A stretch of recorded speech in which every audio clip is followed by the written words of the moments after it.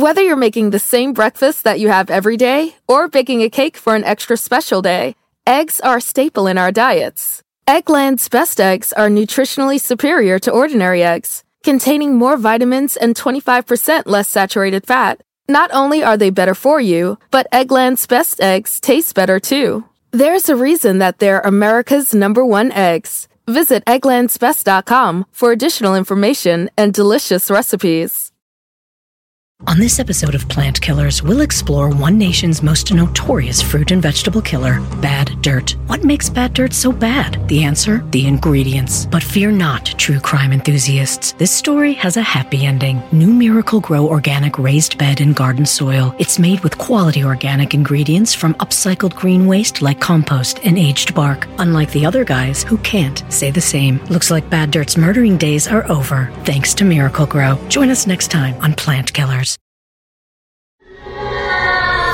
Whether thou art a ghost that hath come from the earth, or a phantom of night that hath no home, or one that lieth dead in the desert, or a ghost unburied, or a demon, or a ghoul, whatever thou be until thou art removed, thou shalt find here no water to drink. Thou shalt not stretch forth thy hand to our own. Into our house enter thou not. Through our fence break through thou not. We are protected, though we may be frightened.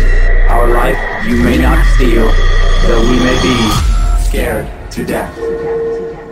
Welcome to Scared to Death, Creeps and Peepers. Woohoo! I'm Dan. Hi, I'm Lindsay. Hope you're watching or listening in a dark and eerie place.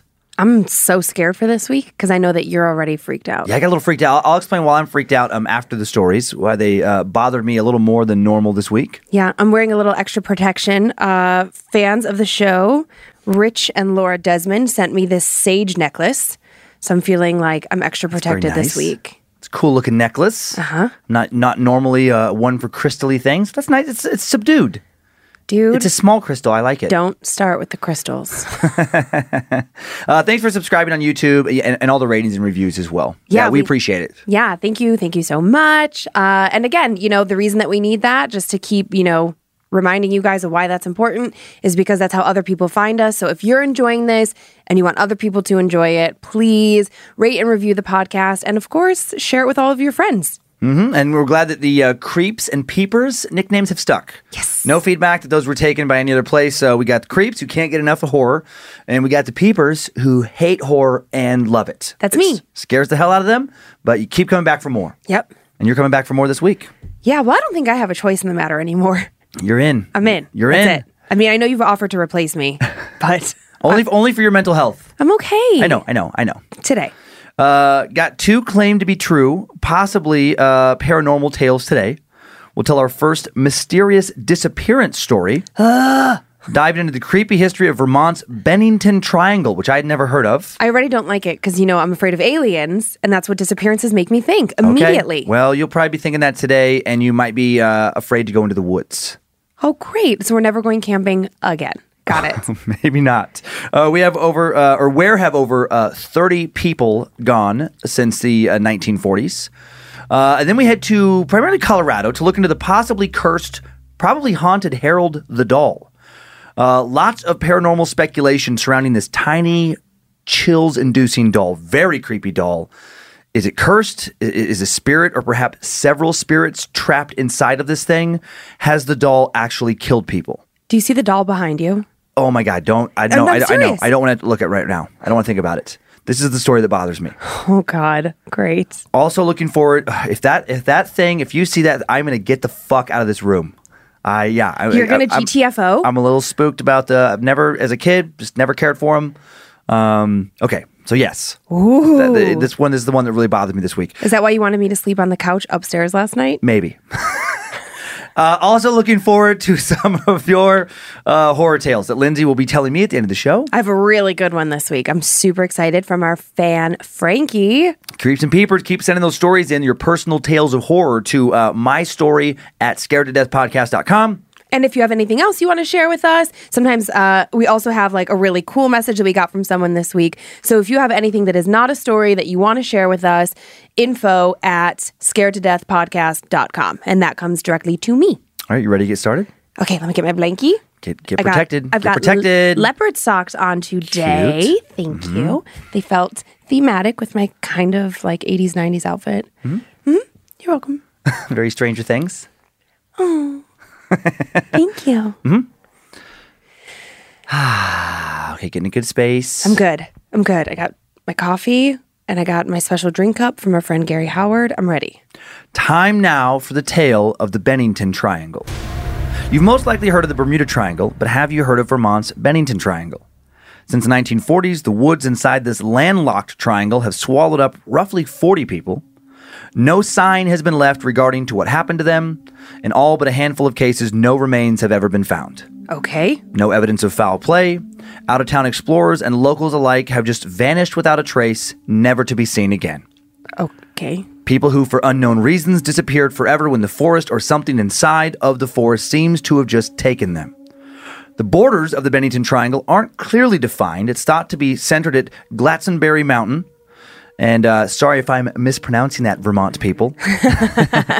The surrounding towns, which include Bennington, Woodford, Shaftesbury, and Somerset.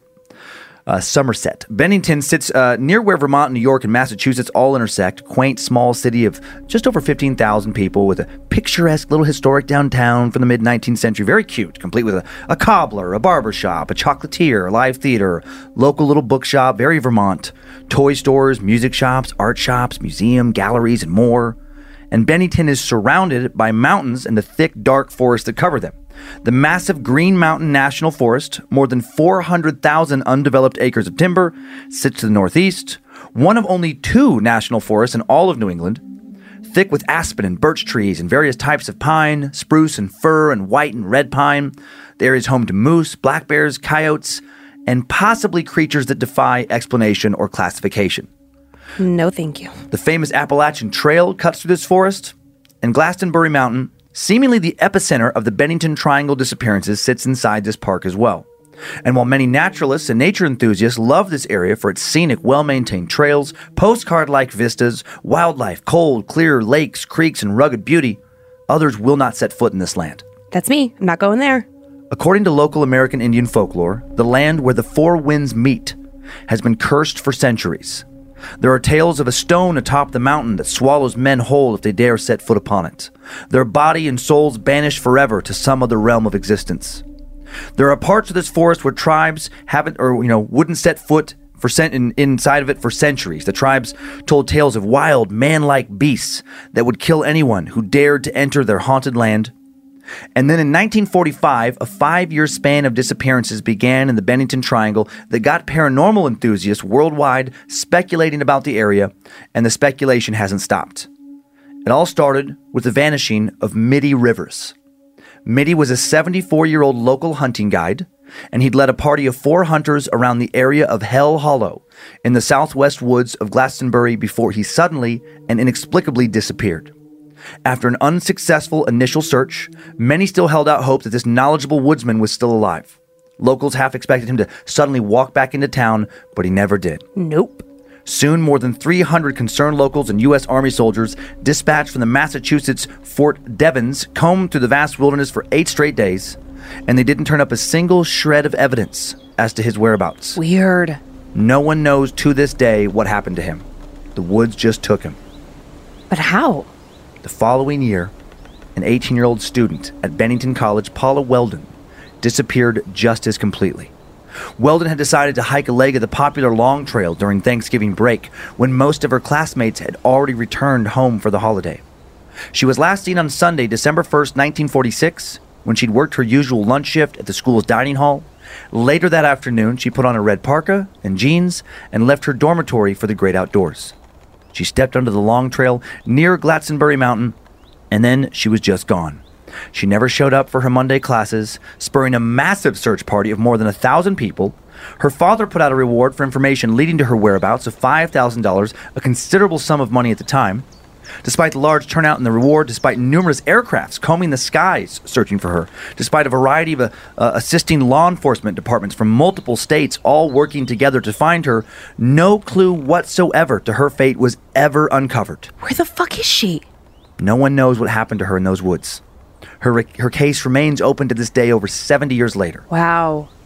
Exactly 3 years to the day after Paula Weldon vanished, an even more mysterious and I think much more disturbing disappearance occurred in the Bennington Triangle. On December 1st, 1949, a 68-year-old man named James E. Tedford boarded a bus to Bennington after visiting relatives in St. Albans, Vermont, 150 miles due north.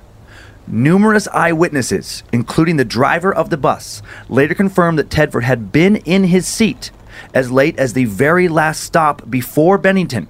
Yet, when the bus pulled into Bennington, he was gone. What? He had somehow impossibly vanished into thin air while inside the bus, while the bus was moving through the Bennington Triangle. No fucking way. Multiple people remembered him being on the bus after his last stop before Bennington. Baffled passengers noted that Tedford's luggage and an open bus timetable remained on his seat. What? He was holding the timetable. Suddenly the seat is empty. Just the timetable is there. Fuck that. If the witnesses were correct, Tedford would have disappeared from his seat, again, while the bus was traveling down Route 7, while it was driving through the Bennington Triangle. Never going there. No clue as to anything that happened to him. No remains. Nothing has ever been found. Nearly a year later, in mid-October 1950, the woods took another life. 8-year-old Paul Jepson went missing. The little boy was last seen happily playing near his family's pickup truck by his mother, who had left him to tend to some pigs at the dump where she and her husband were caretakers, and they never saw him again, nor did anyone else.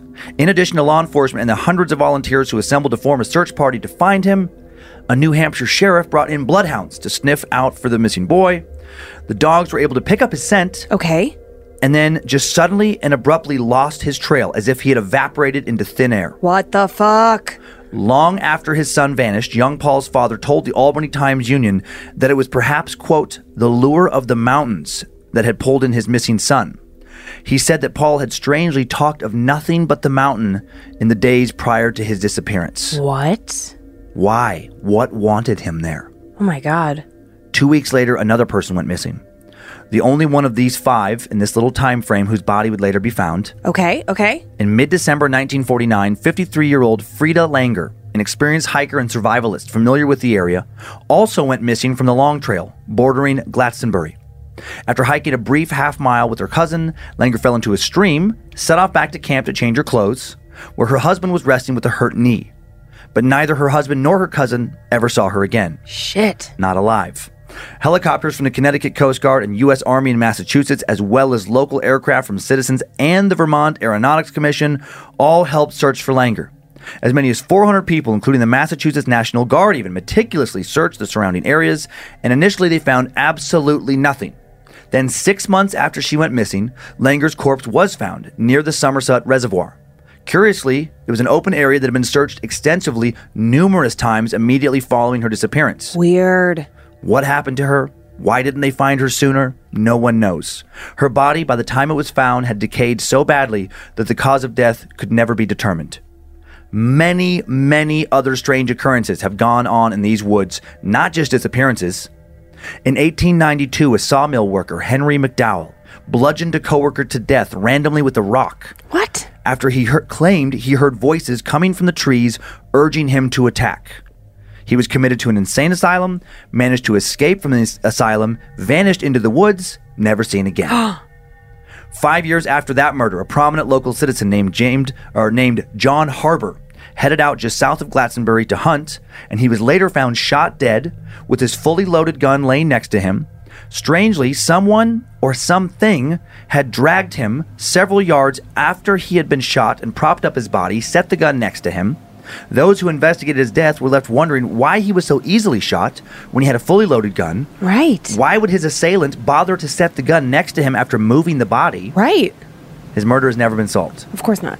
Numerous hikers and hunters have seen and heard unexplainable shapes and sounds in the forest for years. Many have spotted odd lights in the sky. Not satellites, not planes, not stars or planets or anything that could identify. Truly UFOs in the sense that while maybe not extraterrestrial, definitely unidentified. Is that what has been taking people from this forest? Aliens. Why have they been taking people from this forest?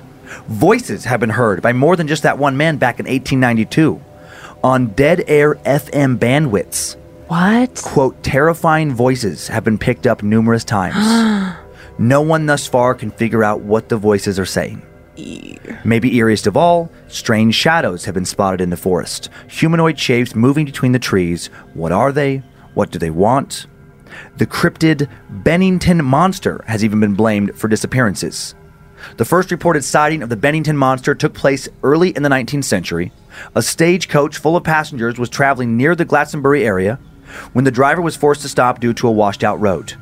This is when the driver noticed a large footprint in the mud which didn't appear to be human. And that's when a large creature, humanoid but much bigger than a man, supposedly attacked the coach, knocked it over with several blows. The passengers, multiple passengers, reported seeing a pair of eyes staring at them from the dark, and then they heard something roar and rush off into the darkness. What exactly, if anything, did those people see? Is the land of the Bennington Triangle really cursed? What's out there in the woods Something of awful? southwestern Vermont? If you've ever spent time way out in those or any other woods, you know the woods are mysterious, and at night they can be a truly frightening place. A darkness you don't understand if you've only lived in a city. What lies out in the woods at night beyond the beam of your flashlight? What could be standing right next to you? Something you could feel but not see if that flashlight were to go out. Fuck you. What waits for you under the moonlight? My God, stop. Ghosts, aliens, living shadows?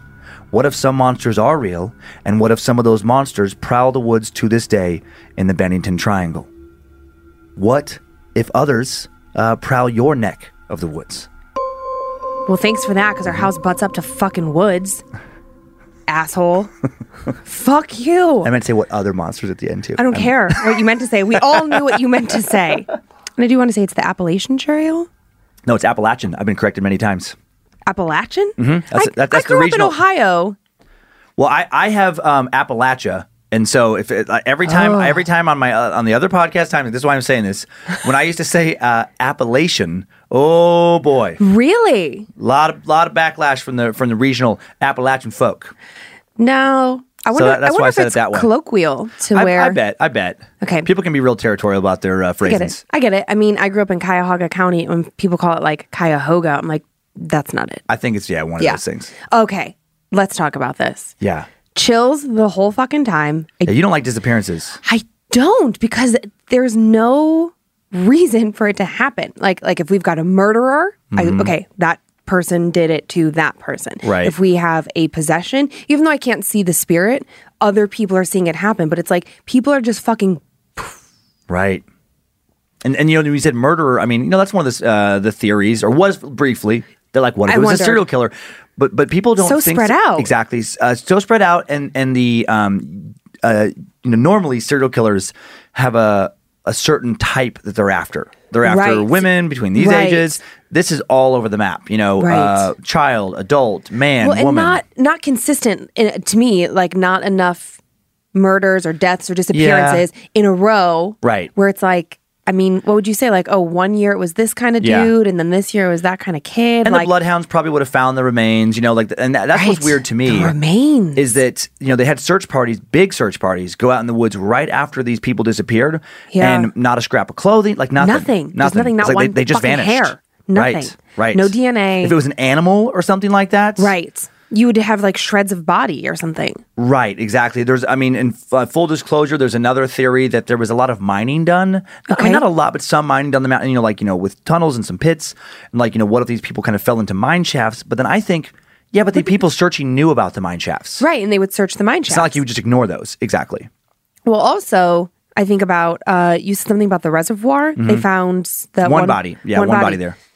How big, how deep, how wide is the reservoir? Have they really combed the bottom? I mean, think would so. think. I think so. I mean, even back in the 40s, professional divers and things for search and Right. rescue teams can do a pretty thorough job. And there's no notation. It's not like the reservoir. I mean, I don't know exactly how deep it is, Sure. but I know that when lakes or reservoirs are especially deep, there's some kind of notation of that. Like where we live, Lake Pend Oreille is an especially deep yeah. lake. Yeah. Where they've done submarine testing and things. There's no notation of that with this lake. It's not like it's Do you an think there's especially deep. bodies at the bottom of Lake Pend Oreille?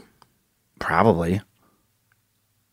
That's not the answer I was expecting. I mean, it's really deep. Oh, fuck. Yeah, I just don't like. Okay, so obviously, just the mass disappearance of the complete and pure disappearance of them with zero trace, that freaks me out. That little boy, the mountains are calling. I know, weird, right? What? Yeah, why would his dad say that? Like, he was just thinking about these mountains, like the lure of the mountains. Yeah, like, what the fuck is that? What does that even mean? Kind of freaks me out because Kyler loves to hike. Yeah. And I was thinking about, we've talked about doing like a huge family road trip. I'm like, well, that's fucking not on the list. And as a kid, even though I grew up super poor, we had friends who had a really lovely house in Nantucket. And so when you said Somerset, there was Somerset Beach in Nantucket. Right. And then you were explaining this quaint little town. I mean, I was envisioning Nantucket in the worst way. And I was like, oh my God, please don't be in Nantucket. Please don't take us there. Don't ruin it. I feel like this is one of those stories that I might, forget about for a while, like soon. But then because we will go camping again. Well, I'm doing that thing with Monroe this next summer, like a special little overnight on the mountain trip. That's when I'll think of it. I'll be laying in a tent in the middle of the night, away from everybody, and be like, "Oh God!" Like I'll if I be see sure a light to remind or something, you. Oh yeah, I bet. Wait, and also, I got an email from a fan this week that ended up at info instead of my story, Yeah. or maybe it was in the my story, whatever. And he and his girlfriend were camping, and saw a light. Eek. And they would camp during the week because they worked in the food industry, so they couldn't, go on the weekends, and so there were no people around, and it just.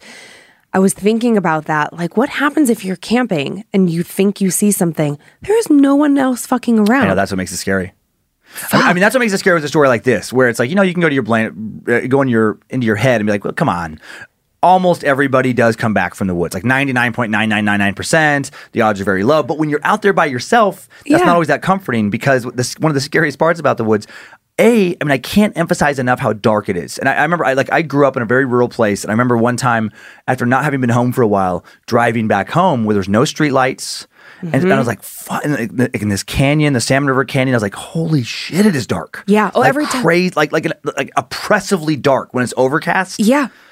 Oh, man. Yeah. I know, when we go to your mom and your grandparents, right? They live 30 minutes apart and we have to drive through the canyon. And it's I don't even know how you fucking see deer. I'm surprised we have not hit 17,000 deer at this point. Yeah. Because it's so fucking dark. And all you can see is beady eyes, maybe, if you're lucky. Yeah, especially when it's not a full moon. Yeah, again, when there's the clouds. So just to give the people watching on YouTube, this first picture, this is just to give you an idea of how thick the forest is. It's so beautiful. It really is. I mean, gorgeous. Gorgeous, because it's a mixture of deciduous trees and then pine trees. It's really deciduous. I think so. Is that the one where the leaves fall? Oh, I didn't know what that meant. I'm pulling that out of my ass. Okay, good for you. But I think that's what it is. But anyway, it's like hardwoods and pine, which we don't have really a comparable forest to here in the Northwest. Got it. And I've driven through the New England years ago in the fall, and it really is so pretty. Did you drive through the Triangle? I don't think so, actually. Looking where it is on the map, no. I don't think I've ever driven through the area. So it's really you, not some other alien form of you. Right. So here's the mountain. This next picture is Glastonbury Mountain, just in the distance there. Okay. Again, I mean, so beautiful. Very scenic, very thick, lush forests. I don't feel scared. But going to be different at night. And then this next picture is one of the people who disappeared. This is that college student, Paula Jean Weldon, who disappeared. That's sad. Back in the 40s. And then this next picture, some people think that these guys might be behind everything. Nearby is Ben and Jerry's. And I don't know if it's kind of some marketing ploy, but they are, associated with Vermont, and that's their factory in Waterbury. And you think that they're doing it? It's they're north of the Triangle, but maybe some kind of ice cream experiments or something, like getting new flavors. Do you think that that's what's in Chunky Monkey is people? It might be Chunky Monkey. It's is not people. Bananas. It's like human flesh. Yep, they're just going to come out with a flavor called Soylent Green, just to really hiding in plain sight. I mean, Cherry Garcia is my favorite, and if I find out that those cherry bits are flesh bits, I'm fucked. There are people taken from the forest. Eep. Okay, so that's our first story. It scared you more than I thought. I forgot how scared you get over disappearances. Fuck. Well, it also just the shadows in here. So it's we've got a new thing behind your head that's a weird, creepy face thing. Oh yeah. Yeah, that our friend Amy made us, and then when you move, your shadow moves, and it casts a fucking shadow across the doll that's behind you. I'm not in a good place right now. Okay. So, well, maybe this next one will be better for you. This is the one that really freaked me out. Probably not. I'm going to be staring at a fucking doll the whole time. Well, oh, God. Well, I'll talk. Yeah. I'm going to ignore it. He's winking at me, I swear. Nope. Okay, I'm going to ignore it because this is the one that, really got me. I'll talk about it more after the story. What is the most basic gift you have ever given the moms in your life for Mother's Day? Flowers, a candle, some random knickknack you picked up at the last minute because you completely spaced Mother's Day? I have definitely made the mistake of procrastinating gifts for Mother's Day. And then, like the Friday before, I run to whatever store is open and convince myself that, yes, my mom does need another coffee mug that declares she's the world's best. So lame. This year, how about one-upping yourself by giving the moms in your life an Aura picture frame? Named the best digital photo frame by Wirecutter, Aura frames are guaranteed to bring joy to any mom at any age. Aura frames connect easily to Wi-Fi and have unlimited storage so you can share as many pictures as you want. This year, as many of you know, I am on a spending freeze. But one of my carve-outs was meaningful gifts for the people I love. I don't want to give all of the moms in our lives something that won't bring them joy. We are giving Aura frames to the moms in our world because they are timeless, heartwarming gifts. Right now, Aura has a great deal for Mother's Day. Listeners can save on the perfect gift by visiting auraframes.com to get $30 off, plus free shipping on their best-selling frame. That's AURA frames.com. Use code SCARED at checkout to save. Terms and conditions apply. This show is sponsored by BetterHelp. What are the things that weigh you down on a day-to-day basis? What kind of stress are you holding on to? Do you spend much of your day going over things in your brain over and over until they are so distracting it affects your mental health? Well, don't worry. You're not alone. We all carry different stressors, some big, some small. When we keep things bottled up, the results can be negative.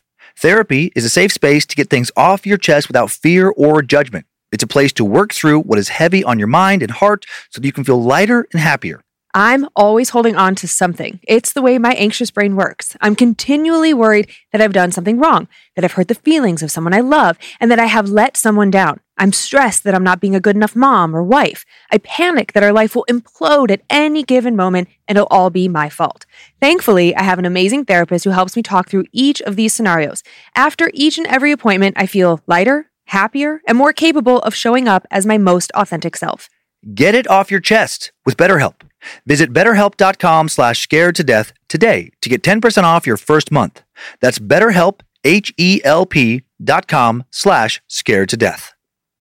Summer is just around the corner. Who's excited? I know I am. With the warmer, sunnier days calling your name, the last place you're going to want to be is in your kitchen, cooking and meal prepping. Make your life easier with Factor's no prep, no mess meals. Factor's never frozen, always fresh meals are dietitian approved and ready to eat in just 2 minutes. Think of all the extra time you will get outside in the summer sun when you aren't wasting hours in the kitchen. I think I speak for everyone when I say that the summer is the busiest time of the year. We are all trying to cram in as many things as possible, from concerts to vacations and everything in between. With Kyler home from college and Monroe on her break too, I want to spend as much time as possible with them. And while I truly love to cook, the summer is the one time of year that I'm the least interested in doing that for 3 meals a day. So I lean on Factor to help keep me healthy and in step with my diet. I'm obsessed with the honey yogurt pancakes for breakfast, the pork al pastor for lunch, and the cilantro lime barramundi for dinner. So easy and saves me so much time. Head to factormeals.com/scaredtodeath50 and use code scaredtodeath50 to get 50% off your first box, plus 20% off your next month. That's code scaredtodeath50 at factormeals.com/scaredtodeath50 to get 50% off your first box plus 20% off your next month while your subscription is active. You ready? Oh God, okay. Okay, our second tale today, fairly well-known story in the world of haunted objects. And like a lot of popular tales, the more it gets kind of retold, the more the details seem to change and grow. For this telling, I've synthesized several versions of this account into an amalgam that I think conveys the most consistent and important details in the most entertaining and interesting way. And, okay. I say this for our creeps and peepers. Like in case, you've heard this yarn spun in some other way, and you have a moment of like, wait a minute, I thought, yeah, I get it. I get it. There are more, versions of the story. And that's just kind of the nature of these stories. But this one in particular stands out because it's been retold on, some TV shows. It's been more investigated than most of the stories we've done here. Okay. So saying that, time now for the tale of Harold the Haunted Doll. In 2003, a man named Greg put a doll up for sale on eBay. A doll he called Harold. A doll he claimed was haunted. A doll he claimed had killed his pet and made him sick. A doll he claimed was ruining his life and causing him to lose his mind. The following is a summation of some of the details he posted in his eBay product description. Greg said he purchased the doll in a small dirt lot flea market in the tiny town of Webster, Florida, the Swaparama, 35 acres of strange wares. He arrived at the flea market fairly late in the day when most people were packing to go home. That's when he saw an elderly man placing a tattered doll into a box close to where Greg had parked his car. The doll looked interesting, so Greg asked the man if he could see it. And the conversation went something like this. "Man, you don't want to see this doll." Greg, "Sure I do. What do you want for it?" "Well, that's a good question, because it's very old." And then the man looked like he was going to start crying, and he said, "It was my son's. I bought it for him when he was born, and he passed away a few years after. This doll has sat in my work shed for over 60 years. I wasn't going to bring it out today, but I figured I just needed to get it out of here. Anyway, I just want $20 for it." Greg then gave the man the $20, put the doll in a drugstore shopping bag, and then he walked away. And when he was halfway down the aisle towards his car, the man hurried over to him as fast as this elderly man could move, visibly out of breath, and said, "I have to warn you about something. I can't just let you take him like this. The reason it has been in my shed is that the doll brought an eerie presence into our house after our son died. We would hear crying, singing out from his bedroom. When we went to check it out, there was nothing, just the doll. Other things started to happen. A priest told me I should burn the doll. I tried, but it would barely burn. Oh. That's why his arms and head and legs are so worn. Anyways, I just had to let you know." And then the man just kind of trailed off, seemingly kind of embarrassed, as if he suddenly realized how crazy everything he had just said aloud, might come across. Greg told him it was all okay. He appreciated the warning. Then the old man smiled a weak smile at him, kind of with sad eyes that seemed to apologize for what he thought he had just done, eyes full of maybe some tears and a smile of, was that a smile of relief? Was he glad to have unloaded both the doll and a guilty conscience? He was ridding himself of something he claimed had tormented him, and he didn't have to do it under false pretenses. Greg just kind of chuckled to himself as he walked away, thinking these thoughts, the man still staring at him as he made his way to the car. When he unlocked his door and looked back, the old man's smile seemed to have improved. His stare seemed suddenly almost, was it threatening? Grimly satisfied? It was hard to explain. It just gave Greg the chills. Yeep. Then he laughed again at how silly all of this was. The guy was probably 100 yards away. He could barely see his smile, barely see his eyes. Why was his mind adding all these nefarious details? When Greg got home, he took the doll out of the bag, set it up in his living room, and his life quickly changed for the worse. Within hours, he started to think he was hearing the doll whispering, mumbling. Fuck. Sometimes laughing, maybe? He would swear it sounded like someone else was in the house with him. It was like hearing a quiet conversation in the hotel room next door, or the apartment or office next door. Muffled, but definitely people talking. But then when he would turn off anything making noise in the house and listen intently, he couldn't hear anything. It was maddening. 2 days later, his previously very healthy and young cat just suddenly died. Went to sleep, didn't wake up. Fuck that. The vet had no explanation, just told him it was rare, but sometimes it just like, people inexplicably die, so do pets. Yeah, do they? Mm-hmm. Same day, his longtime girlfriend suddenly just up and left him for another guy, seemingly out of nowhere, and he began to suffer from chronic migraines. Uh-huh. All this, and it had only been 2 days since he purchased a doll. He didn't think a doll could possibly be behind a breakup, but the doll gave him a really bad feeling, and it creeped him out enough to put it back in the bag and move the doll to the basement. He almost threw it away, but he felt like he just shouldn't do that. Actually, as crazy as it sounded, he felt like for reasons he didn't totally understand that he couldn't do that. That the doll somehow wouldn't let him do that. Get the fucking doll out of there. Greg kept flashing on the way the old man at the flea market had stared at him. What had the man given him? A week later, Greg began to hear the sounds of children laughing and crying, sounds coming from his basement, sometimes laughter. Jesus. Every time he would go downstairs to check it out, the sounds would stop. And then when he would go back upstairs, they'd start up again. Sometimes they seemed to start back up the second he turned his back to the doll and started to walk back up the stairs. No way. Always the sound seemed to come from that goddamn doll, Harold. Greg then says he put the doll in a small box he called an armadillo coffin. Okay. In his basement where it would remain for a year and a half. And then now, according to the eBay listing, he wanted to get rid of it. It scared him. Greg writes in the listing that he's come to believe that Harold is cursed. That sometimes when he takes it out of the box, out of his little coffin, it feels like it's alive. Why are you taking it out? Sometimes he swears it feels like it has an actual pulse. Fuck. Greg writes in the listing, This cursed doll measures 21 inches tall. It's a composition doll, a doll made partially out of composition, a composite material composed of sawdust, glue, other materials such as cornstarch, resin, and wood flour. Those kind of dolls started being made in the mid-19th century when this doll was probably created. And if you're basically picturing an old creepy doll in your mind as you hear this story, you're probably picturing a composition doll. After saying that, all sales will be final, Greg puts the doll up for auction. Just like the old man before him, he's cleared his conscience and he's ready to pass this dark object on to somebody else. When the auction ends, the winning bidder never makes good on the deal. Greg feels like Harold doesn't want to leave him, which makes him want to get rid of him that much more. Go away, Harold. Greg continues to experience more strange sounds from the basement, more headaches. He puts the doll up for auction a second time. This time, a woman named Kathy puts in the winning bid, and she does make good on the deal and immediately starts to regret it. Shortly after receiving the doll, Kathy begins to experience a series of unfortunate events that she quickly comes to believe Harold is responsible for. She puts the doll in the trunk of her car, drives it to her aunt's house, who is asked to see it. The idea that this doll could be cursed strikes her aunt as hysterical. Kathy's aunt holds Harold, laughs at how anyone could think a small raggedy doll that looked like it was going to fall apart at any moment could hurt anyone. And then the following day, her aunt calls Kathy asking to be picked up at work. Her back has suddenly gone out and she can't walk. Then Kathy's aunt's husband, his back goes out the same day. Then Kathy's back goes out. Very strange. None of them had a history of back problems. Fuck you, Harold. 2 weeks later, Kathy and her fiancé, Rick, had planned to go on a cruise with Kathy's aunt and her husband. Just days before they were supposed to go, Kathy receives a phone call from her aunt. She and her new husband were not going to be able to go on the cruise because they'd both developed bronchitis, strep throat, and Kathy's aunt had been stricken with shingles. What? Had Kathy's aunt angered Harold by laughing at him. Kathy was starting to really worry about this possibly cursed doll. And then she really began to worry after what happened to her good friend Veronica. Oh, shit. Veronica and her husband, John, liked to travel. And the night before they were to take off for Amsterdam, they came over to Kathy and Rick's house for dinner. Veronica was a collector of antiques, and she was curious about Harold.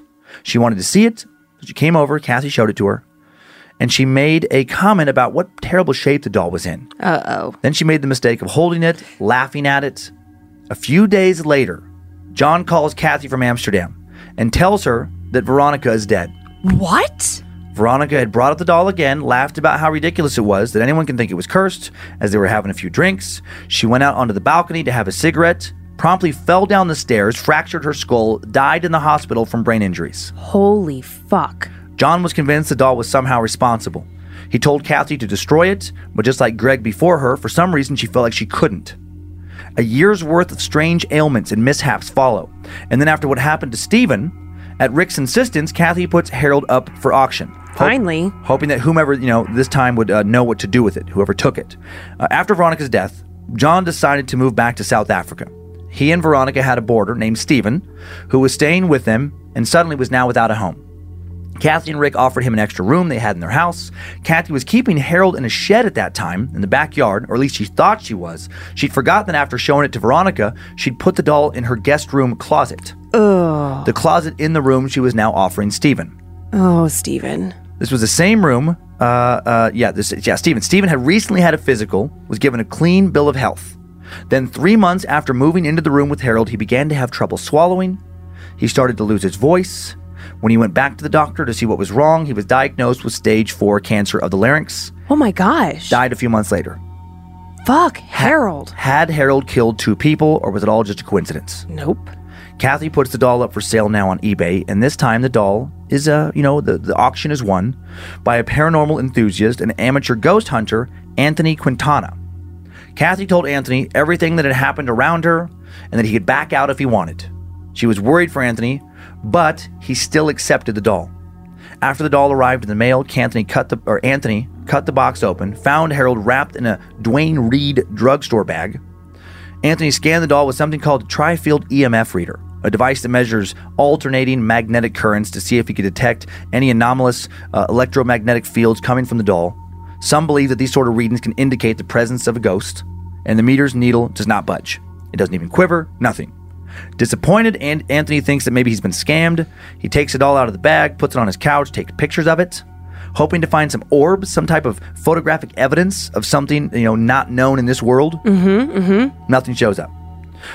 Before he throws Harold in the trash, Greg decides to run a few more tests. He knows a woman named April from his ghost hunting adventures, a woman who is claimed to be a psychic, and he decides to have April do a reading on Harold. The two meet in the basement of the Tattered Cover, an independent bookstore in the Cherry Creek neighborhood of Denver, Colorado. Oh, man. Anthony sets Harold on the table he and April, sit at. As he sprinkled Harold with holy water, April chuckles, "You're using holy water on him?" And then April takes Harold into her hands and says, "Wow, he's in really bad shape." She then turns Harold over in her hands and says, "I'm getting something about a spirit in the doll, being a child molester, a molested child, or both." And then she suddenly starts trembling. Then she starts to cry. She goes pale, turns to Anthony and says, "I'm sorry, but I can't do this." He asks her why not, and she says, "He just told me he's going to kill me." What? "I'm really sorry," April continues, "but I have a heart murmur, and I heard Harold say, 'I'm going to kill you,' and then I started to feel as though something was grabbing my heart." Holy shit. Anthony hadn't heard anything. He thought maybe she was just being dramatic. Oh my God. But he did digitally record his meeting with April, and when he gets back home, he decides to listen back to his recording. As he's listening to April chuckling about the holy water, he hears a male voice that he did not hear in the room angrily say, "Shut up!" Then when he sprinkles holy water on the doll, he hears an agonized scream that sends chills up and down his spine. When April mentions that she felt that the spirit within the doll was either molested as a child or a child molester or both, he hears what he says can only be described as an angry roar, and then a male voice says, "I'm gonna kill you, bitch!" Immediately after hearing this voice, he hears April say, "I'm sorry, Anthony, but I can't do this." Anthony suddenly has no doubt he has not been scammed. There is something horribly wrong with the doll he's gotten on eBay. Holy shit. And as a paranormal enthusiast, at first this makes him very happy. He's excited. This is why he got the doll in the first place. Oh, Anthony, you're so dumb. But he's also scared. What is inside this doll? A few weeks later, Anthony, who is of course talking about what happened, with April to whoever would listen, is asked by a friend named Rachel, who's working as a barista at the Tattered Covers coffee shop, to bring the doll back to the store so she and her friends could see it. Anthony does exactly this. And he notices that Rachel and all of her friends have crystals with them. And they're holding these crystals while they examine the doll. Anthony asks them what the crystals are for, and they say protection. Anthony again digitally records this meeting, and when he plays back the audio later, he hears a male voice again. When the first friend of Rachel's touches him, the first person holding a crystal, "God damn it, stop!" Oh. Rachel tells him that she thinks some type of spirit is trapped in the doll. She wonders if the spirit has been placed inside the doll through some kind of curse. Now Anthony's getting more and more curious about this doll. He decides to take it to another psychic, have it investigated more thoroughly. This psychic, once she sees the doll, refuses to touch it. She also asks Anthony to leave her place, saying, "I can't help you. Now please go away." Weird. She also refuses to tell Anthony why the doll bothers her so much. She's clearly just visibly terrified. Yeah. Anthony finds another psychic, a woman named Diane, who did agree to examine the doll. He brings his digital audio recorder again, hoping to catch another electronic voice phenomenon, or EVP.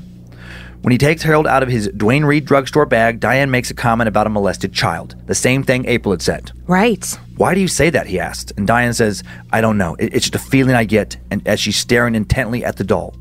After Diane examines the doll, Anthony plays back the audio recording, and when it gets to the part where Diane talks about feeling as though the doll harbored a child that had been molested, she and Anthony both hear a loud, roaring adult male voice say, "Fuck you!" Holy shit. Then Diane looks down and says, "What the fuck? Does this look like a bite to you?" She holds her hand out to Anthony so he can see what she's talking about. There are 2 red indentations. It looks like capillaries have been broken between her thumb and forefinger. Anthony finds a fine-tipped Sharpie pen on a table, grabs some stir sticks he saw on the table, holds one of the sticks up to her hand, marks the edges of the bite on it with a little, line where the gap is in the middle. Then he holds those markings up to the painted-on teeth of Harold the doll's mouth. Exact match. No fucking way. Anthony and Diane are now both freaked out. The doll has apparently somehow just physically attacked Diane. They walk back to her office, ran to 2 of her co-workers who just had returned from lunch. Diane tells them what had happened, and one of them asks Diane, "What happened to your eye?" What? "What do you mean?" she responds, puzzled, and her coworker says, "It looks like somebody hit you." Sure enough, the area under her left eye was now red and swelling, like she'd been punched. Anthony takes the doll out of the drugstore bag, holds the hand up to her face. This is crazy, but the size of the little hand on the doll matches this red bump. No way. I know. It's funny to me, but also like, what the fuck? It looks like impossibly this little doll had somehow hit her. This is what they claim. This is crazy, but Anthony's scared now, also still excited to possess such an obviously haunted object. Oh, Anthony. He now decides to use a Ouija board Oh my God. to try to talk to the spirit or the spirits that he believes are firmly, residing inside this doll. He asked Diane if she'll do it with him. Nope, she's had enough. Yeah, she's a genius. He asked other members of his ghost hunting team, and Heather, the newest member of the group, tells him, I'd love to. Oh, Heather, you fucking idiot. Anthony doesn't have a whole lot of experience with the Ouija board, neither does Heather, so they don't do any protection rituals. Of course not. They don't say any prayers to safeguard themselves. They don't turn off the lights. They don't light any candles. They just sit down. Harold, the doll in between them. Harold turns on his digital recorder. They put their fingers on the planchette, ask questions, and hope for the best. Is there anyone here? He asks. Y-E-S. Are you the one trapped in the doll? Y-E-S. Is your name Harold? N-O. What is your name? A-H-M-E-D. And then the board refuses to answer any more of their questions. Anthony then checks for EVPs. He thinks he's not going to find any, but then when he asks for the name, a clear, strong male voice seems to correct the spelling, saying not Ahmed, but Adam. Fuck. Anthony and Heather stare at each other, stunned, and then suddenly Heather just kind of screams and grabs her side, saying, "Ah! My side's burning!" She runs to Anthony's bathroom, comes back a few moments later. Would you look at this, she asks, as she lifts up her shirt. There's a long, red, angry gash on her right side. The side Harold was sitting closest to.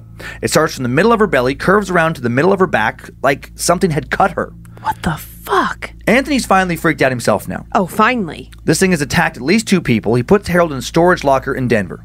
That was 2005, 1 year after Anthony won the doll on eBay.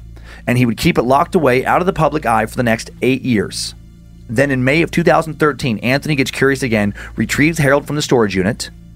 He'd met a woman named Maria who did object readings. Fucking, I hate this guy. And he has this Maria examine Harold. And when Maria holds the doll, she says, I see a girl who owned this doll when she was around 10 years old.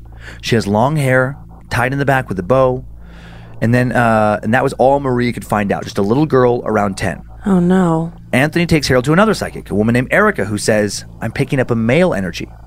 She gives Anthony much more details. She tells Anthony that a young man was also part of the doll.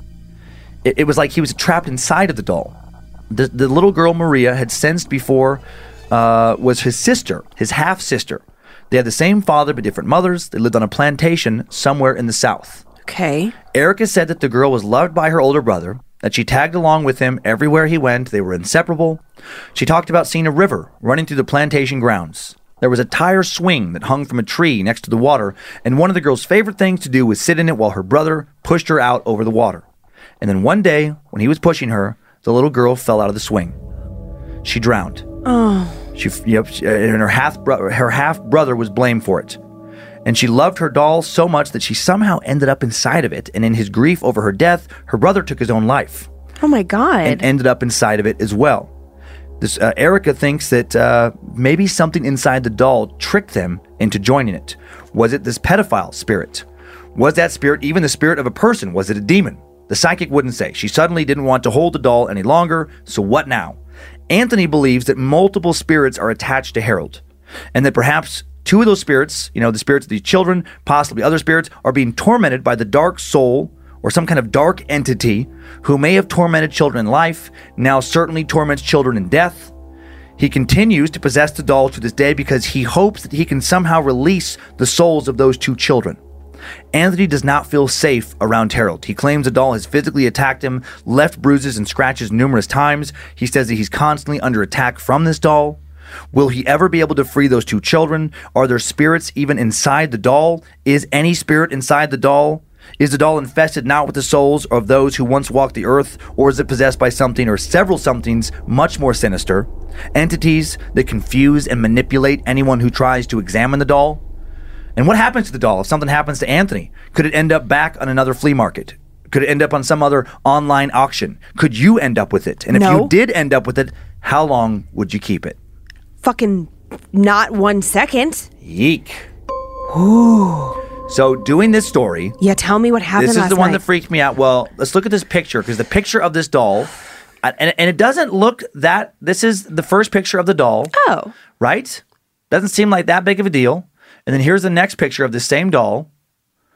When I'm looking at these pictures, I don't know why, because it came out of nowhere. I'm working on my desk here in this office That last one night. eye.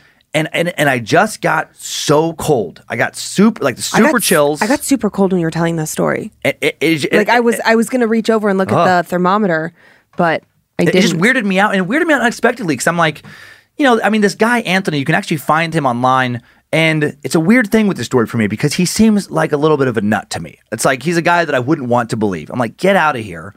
I will say the source material, not to like put him down, but holy shit, this guy is a terrible author. Right, it's just like poorly written. Oh my God. Like really, in my opinion, really poorly written. Like really hard to kind of pull the story together. Okay. And so I'm kind of like annoyed as I'm putting the story together to tell him like, dude, like what?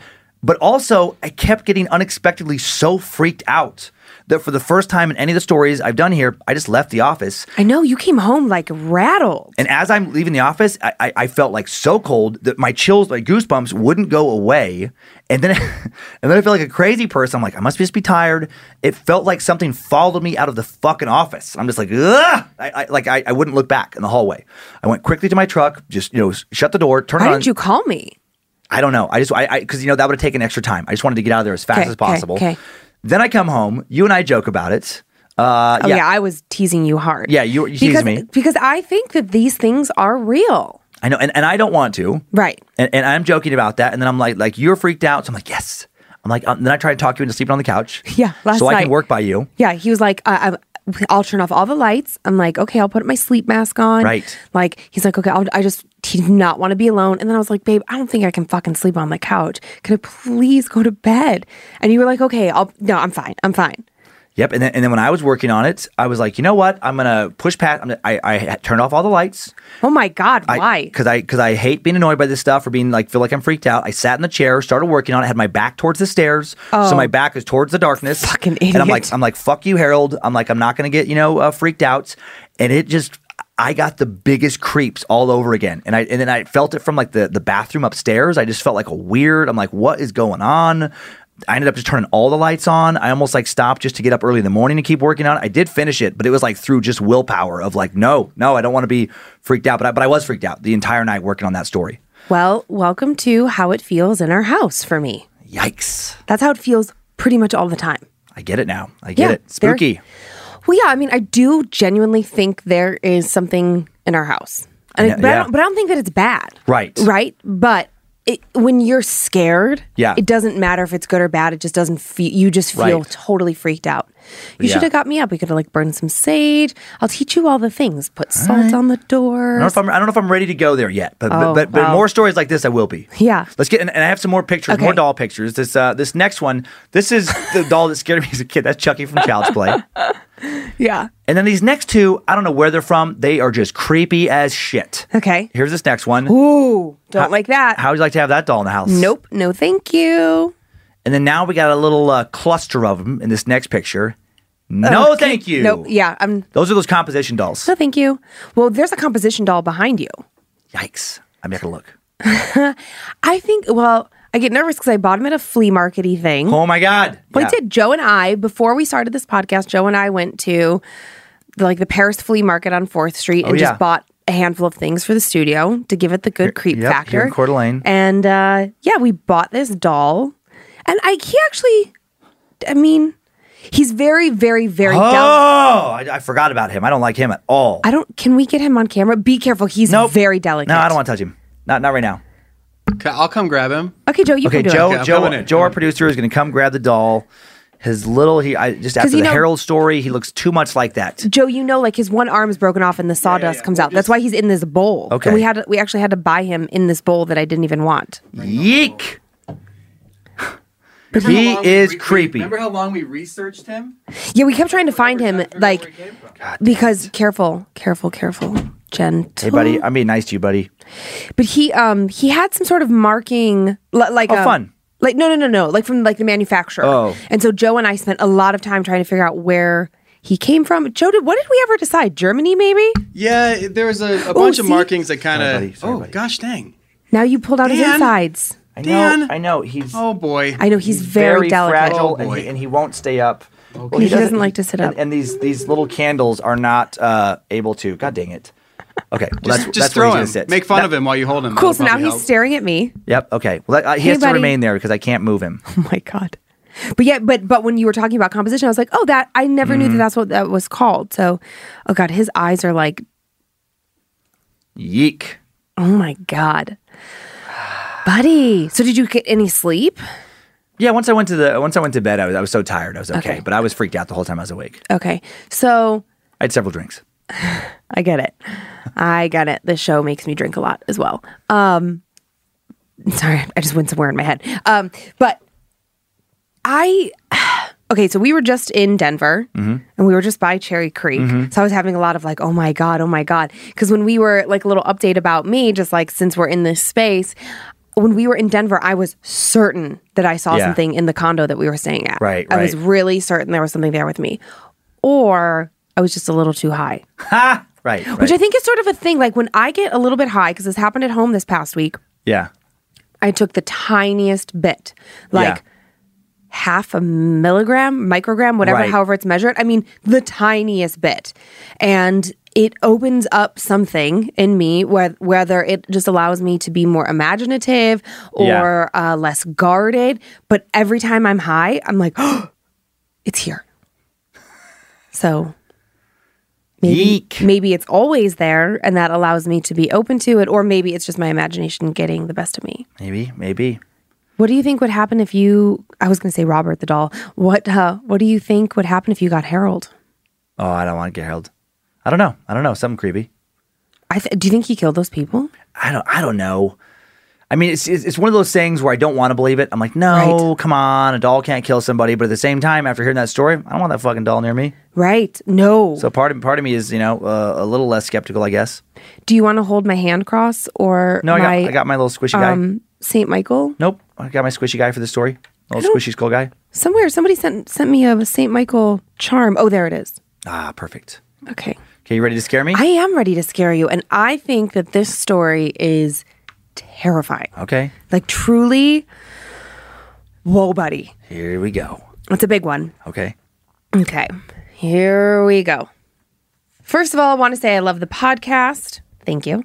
I'm from Idaho, so I Okay. love the Idaho references. 17 years ago, I was a stay-at-home mom taking care of a 5-year-old and a 3-year-old. We lived in a religious house, and my then husband was a pastor with a pictorial degree through BBC. My 3-year-old would have these nightmares every night. She would wake up pointing to the corner in her room where her dollhouse was, screaming, "No, no, no!" We prayed over her and our entire house. We realized that the dollhouse had been given to us by atheists. And at the time, my belief, along with my husband's, was that atheists, although being nice, they bring in evil and darkness. Oh man, come on. So, listen, they were super religious. Okay. So, we also got rid of the dollhouse during the cleansing of the house. Great, more dolls. Dollhouse. Eep.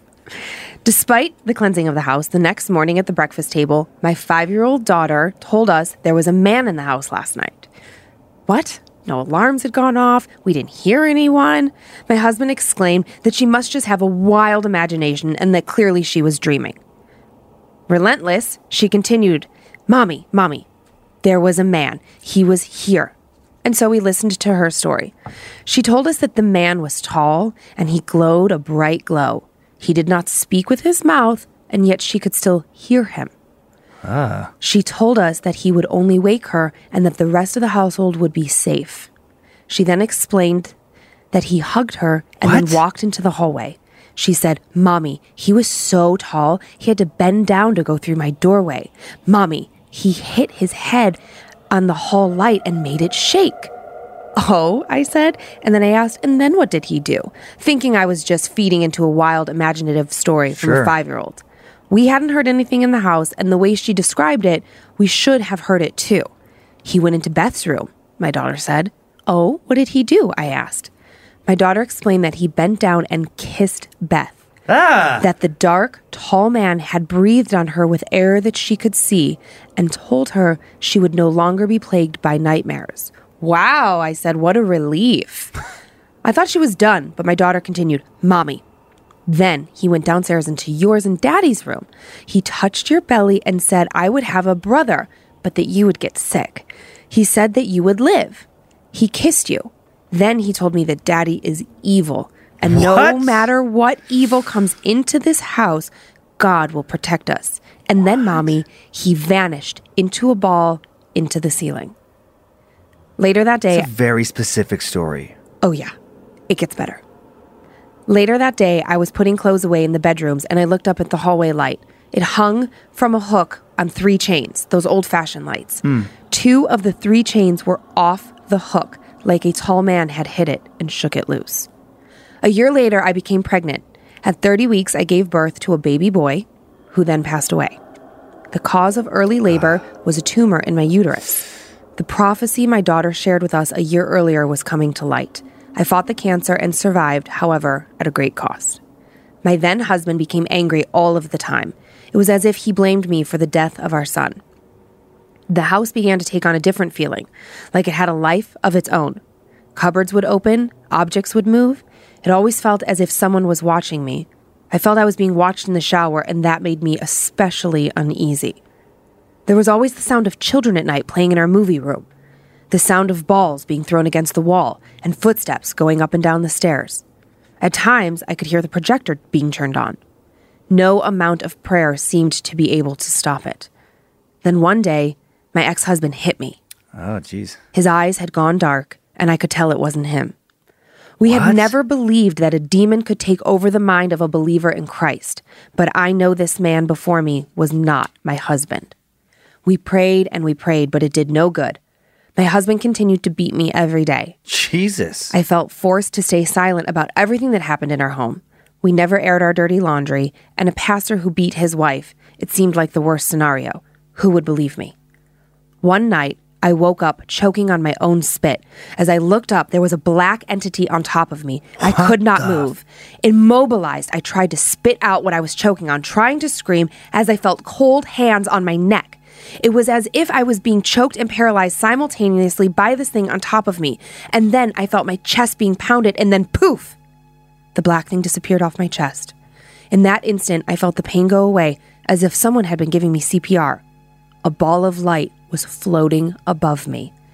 That Sunday, we had a prophetess from Washington visit our church. As a family, we went to get prophesized. She flat out refused. She looked at me and said, "Evil awaits you at home." What? I knew that my ex, in his grief over our son who had died, had become dark and evil and was now a threat to our family. Through prayer, I endured the nightly hauntings in our house. Then one day, I was at the grocery store when a random stranger handed me a check. She said, "I do not know you, but God does. He says, leave the evil. So I am giving you a way out." She gave me a check for $5,000. What? I never cashed it. In fact, I still have it as a reminder that evil comes in so many forms, including pastors.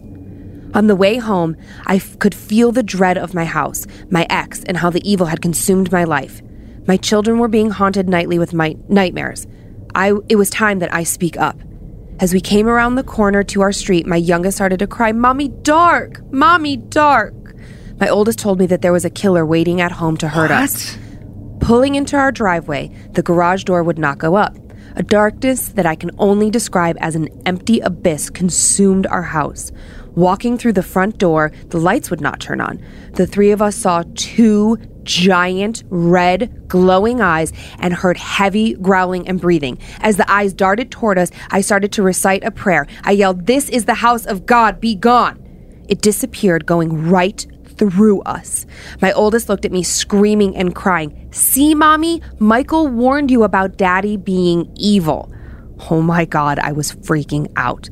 That night, as I was packing, I felt a heavy breathing across the back of my neck. A voice growled deeply in my ear, "You will never escape." I whipped my head around to meet the eyes of my ex-husband, his voice animal-like, a knife in his hand. Oh my God. I did escape and with my children, but not without my throat being slit and stab wounds all over my body. I fought with all of the fight in me. I fought every slash and stab, 8 of them to be exact. My ex is in prison and he is claiming insanity. What the fuck? Was he possessed? He may have been. Do I still believe in God? I do believe in good and evil and that no matter what your religion of choice is, you can be plagued by both. My oldest is now 22 years old, and to this day she will tell me about Michael, the angel. She still sees ghosts regularly, and will often talk to them. She has also told me she has never again seen an angel, but she knows they watch over us. She has a 6th sense, and through her I have learned that there are bad and good spirits everywhere. Always, Frankie. Oh my God. So at one point I'm reading the story and I'm like, is this a joke? Like, I know, that's what I'm like, is this, what the hell? But then when we got to the prison part, I was like, well, I could obviously research this and figure this out. Like, that was such a specific detail that he is in prison claiming insanity. Oh my God. Isn't that crazy? That is so crazy. So crazy. That she was actually assaulted. Yeah. And you know, just because, I mean, I think that this is important to their story, but I mean, they were God-fearing, God-loving people, right? I mean, it was such a core part of their life. And I get why she would think like, well, if you just believe in the good, the evil can't get you. But clearly, maybe you didn't believe hard enough or something. I don't know. But that whatever that happened, that is terrifying. Terrifying. So Frankie, we're glad you and your kids are okay. And yeah, I mean, I guess I don't know. I hope your husband makes peace with what happened. I don't know what you say to that. Yeah, I don't either. Thanks for sharing that story with us. Very dramatic. Very dramatic. That definitely had me on the edge of my seat. Yeah, it was a good one. And so with all the heaviness, I thought I got this email last night, very last minute, and I thought this would be a really lovely, fun way. I remember you mentioning this last night. We were sitting there. I just, when I was freaked out, you're like, well, I have a nice story too. Yeah, and I just, I didn't think that when we started doing this podcast, we would ever get this kind of email. So it's super fun. I remember it made you super happy. Yeah, it did. So the email goes, "Hey, Lindsay and Dan, I know that you get so many stories that end up freaking you out. So I just wanted to share some wholesome content with you. Scared to Death has come to mean so much to me for the short time it's been running. It has made a positive impact on my well-being, and I hope sharing this story makes your hearts warm as mine as when I watched Scared to Death." Aww. This is JT, Sean, and me. There was a picture included of 3 friends. Oh, okay. We were all friends already, but we weren't brought together as a threesome until senior year of high school in 2013. That makes me feel very old. Youngins, good for you. I know, I love it. We found that the 3 of us had so much in common. Our birthdays are even April 27th, 28th, and 29th. But above all, our love for Halloween solidified our friendship. We assembled ourselves as the Spook Squad. Huh? We spend every Halloween together planning all sorts of ghoulish activities. Creeps. Haunted houses, scary movies, graveyard visits, jack-o'-lantern festivals, haunted hayrides, creepypastas. Every year is simply a spooktacular we cherish every ghostly day of the month. Typically, after October, we disband until the next year. We keep in touch, but we don't see each other nearly as much until we do the harvest. For the past 2 Halloweens, our firstborn brother, Sean, has been residing in New York. JT and I still live in a little farm town in Illinois. October 2018 was very much not the same. JT and I did not see as much of each other as usual as the first year without Sean. October is usually my bliss before my seasonal depression kicks in on November 1st, so I was a little bummed out. We had not adapted the loss of our friend and did not fully embrace the festivities. My seasonal depression had begun to become crippling as usual for the past 5 years, and as my boyfriend at the time was an immense lover of the Christmas season, so was his love for the holidays that made things a little bit easier for me. I was beginning to enjoy Christmas again when this past February he left me for another woman, 5 years into our relationship, 3 months into our new 12-year lease, which if you ever had to break a lease, you know how frustrating that is. Wait, 12-month lease? Yeah, 3 months into their 12-month lease. Oh, yeah. Gotcha, yeah. And said he only stayed with me because he had no place to go. Anyways, long story short, I'm back to having intense seasonal depression for all the reasons I already said, plus a reminder of my disgusting ex and all of the Christmas memories we shared together. So, good part. Luckily, 2019 with JT was the best October yet. It was jam-packed with so many hauntingly extraordinary activities, including watching a new series called Scared to Death. JT had been a fan of dance comedy for years, so when he heard that you guys announced the show, he was thrilled. We made an evening out of it every Friday night in October. We got our snacks and our blankets, lit our candelabra, and began your podcast. We had a new tradition, and it really brought us closer, which has warmed my soul. As I said, typically after October, we disband, always making a joke after spending Halloween night together, see you next year. But I suggested maybe we should keep meeting up once a week to continue watching Dan and Lindsay scare the pants off each other. And he agreed he wouldn't watch it without me. And so here we are. We have formed a friendship outside of October, and now I have a really amazing outlet for my seasonal depression that I look forward to every week. So thank you from the bottom of my heart for creating this amazing, spooky, fun show for all of us. I know sometimes it takes a toll on your sanity, and if you ever needed to stop the show, we would understand. But for now, I hope it continues for a very long run. Happy belated birthday. With the warmest regards and a loyal creep, Lynn. Thanks, Lynn. Isn't that cute? That is nice. That's sweet. I love that. That was nice to hear. Nice palate cleanser? A little bit of a palate cleanser. I mean, my God. I can tell that Harold is going to fuck Harold. Oh, no, not fuck Harold. I can tell that story is going to stick with me for a little while. Like, I keep flashing on it. Even as I'm listening to other things, I'm just like, why? Why is that bothering me? Because there's a composite doll on our desk? I don't get a weird feeling from him. I know, I didn't either, and I touched him a lot. Yeah, and he looks creepy, but it's something about, I don't know. Well, also, I mean, somebody, I don't want to call out, but somebody told us that there is a spirit in this building. I know. I don't like to think about that either. Well, we think it's just like a nice little old lady who's lost. Well, don't go into the doll. Don't go into any of the dolls. Don't make dolls' eyes move. I can't stop staring at it. When you were telling that story, I kept so if I look distracted during this second story that Dan told me, it's because I was watching the doll. I was doing That'd be the worst. That'd be the worst to be looking at one of those things and have their eyes just whoop, just look at you for sure. Oh, I would jump out of my skin. I had so many chills during Harold. Harold is creepy. And also, I just don't like that, what's his name, Adam? Anthony. I don't like that Anthony still has him. Just fucking burn the doll. Wouldn't that release the spirits inside? The one guy tried, remember? Supposedly. Well, try again. I don't know. Don't be such a weenie. Really douse it. Yeah, go for it, Anthony. It was not our problem. Yeah. Send us video. Maybe. Well, yeah. If he can live, if the doll doesn't kill him for trying to burn him. The doll's not going to kill him if the doll itself is dead. Maybe he can't kill the doll, though. Maybe if he tries to burn it, the doll will defend itself. Well, I want to say give him a brain aneurysm or something. Oh, my God. Can you imagine if he tried to kill the doll and then he just fell over dead? Like the cat? If that happens, I want video. Pixar didn't happen. On that note, that's all for today. Please keep sending your stories to mystory@scaredtodeathpodcast.com. Man, they are getting creepy and scary. They're really good. For everything else, like that last story, please email us at info@scaredtodeathpodcast.com. Thanks for listening or watching a Bad Magic production, Scared to Death podcast. Thanks to the Bad Magic Productions team, Harmony Bellicamp on social media, Joe Paisley producing and directing, Zach Flannery, part of our team here as well.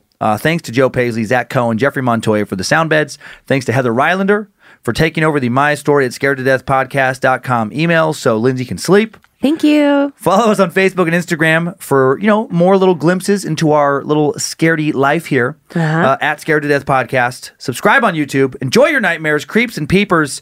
Hope you were scared to death, and do not touch Harold if you ever get the chance. Correct. If spirits threaten me in this place, fight water by water and fire by fire. Banish their souls into nothingness and remove their powers until the last trace. Let these evil beings flee through time and space. Evil may pass through, but has no home here within, scared to death.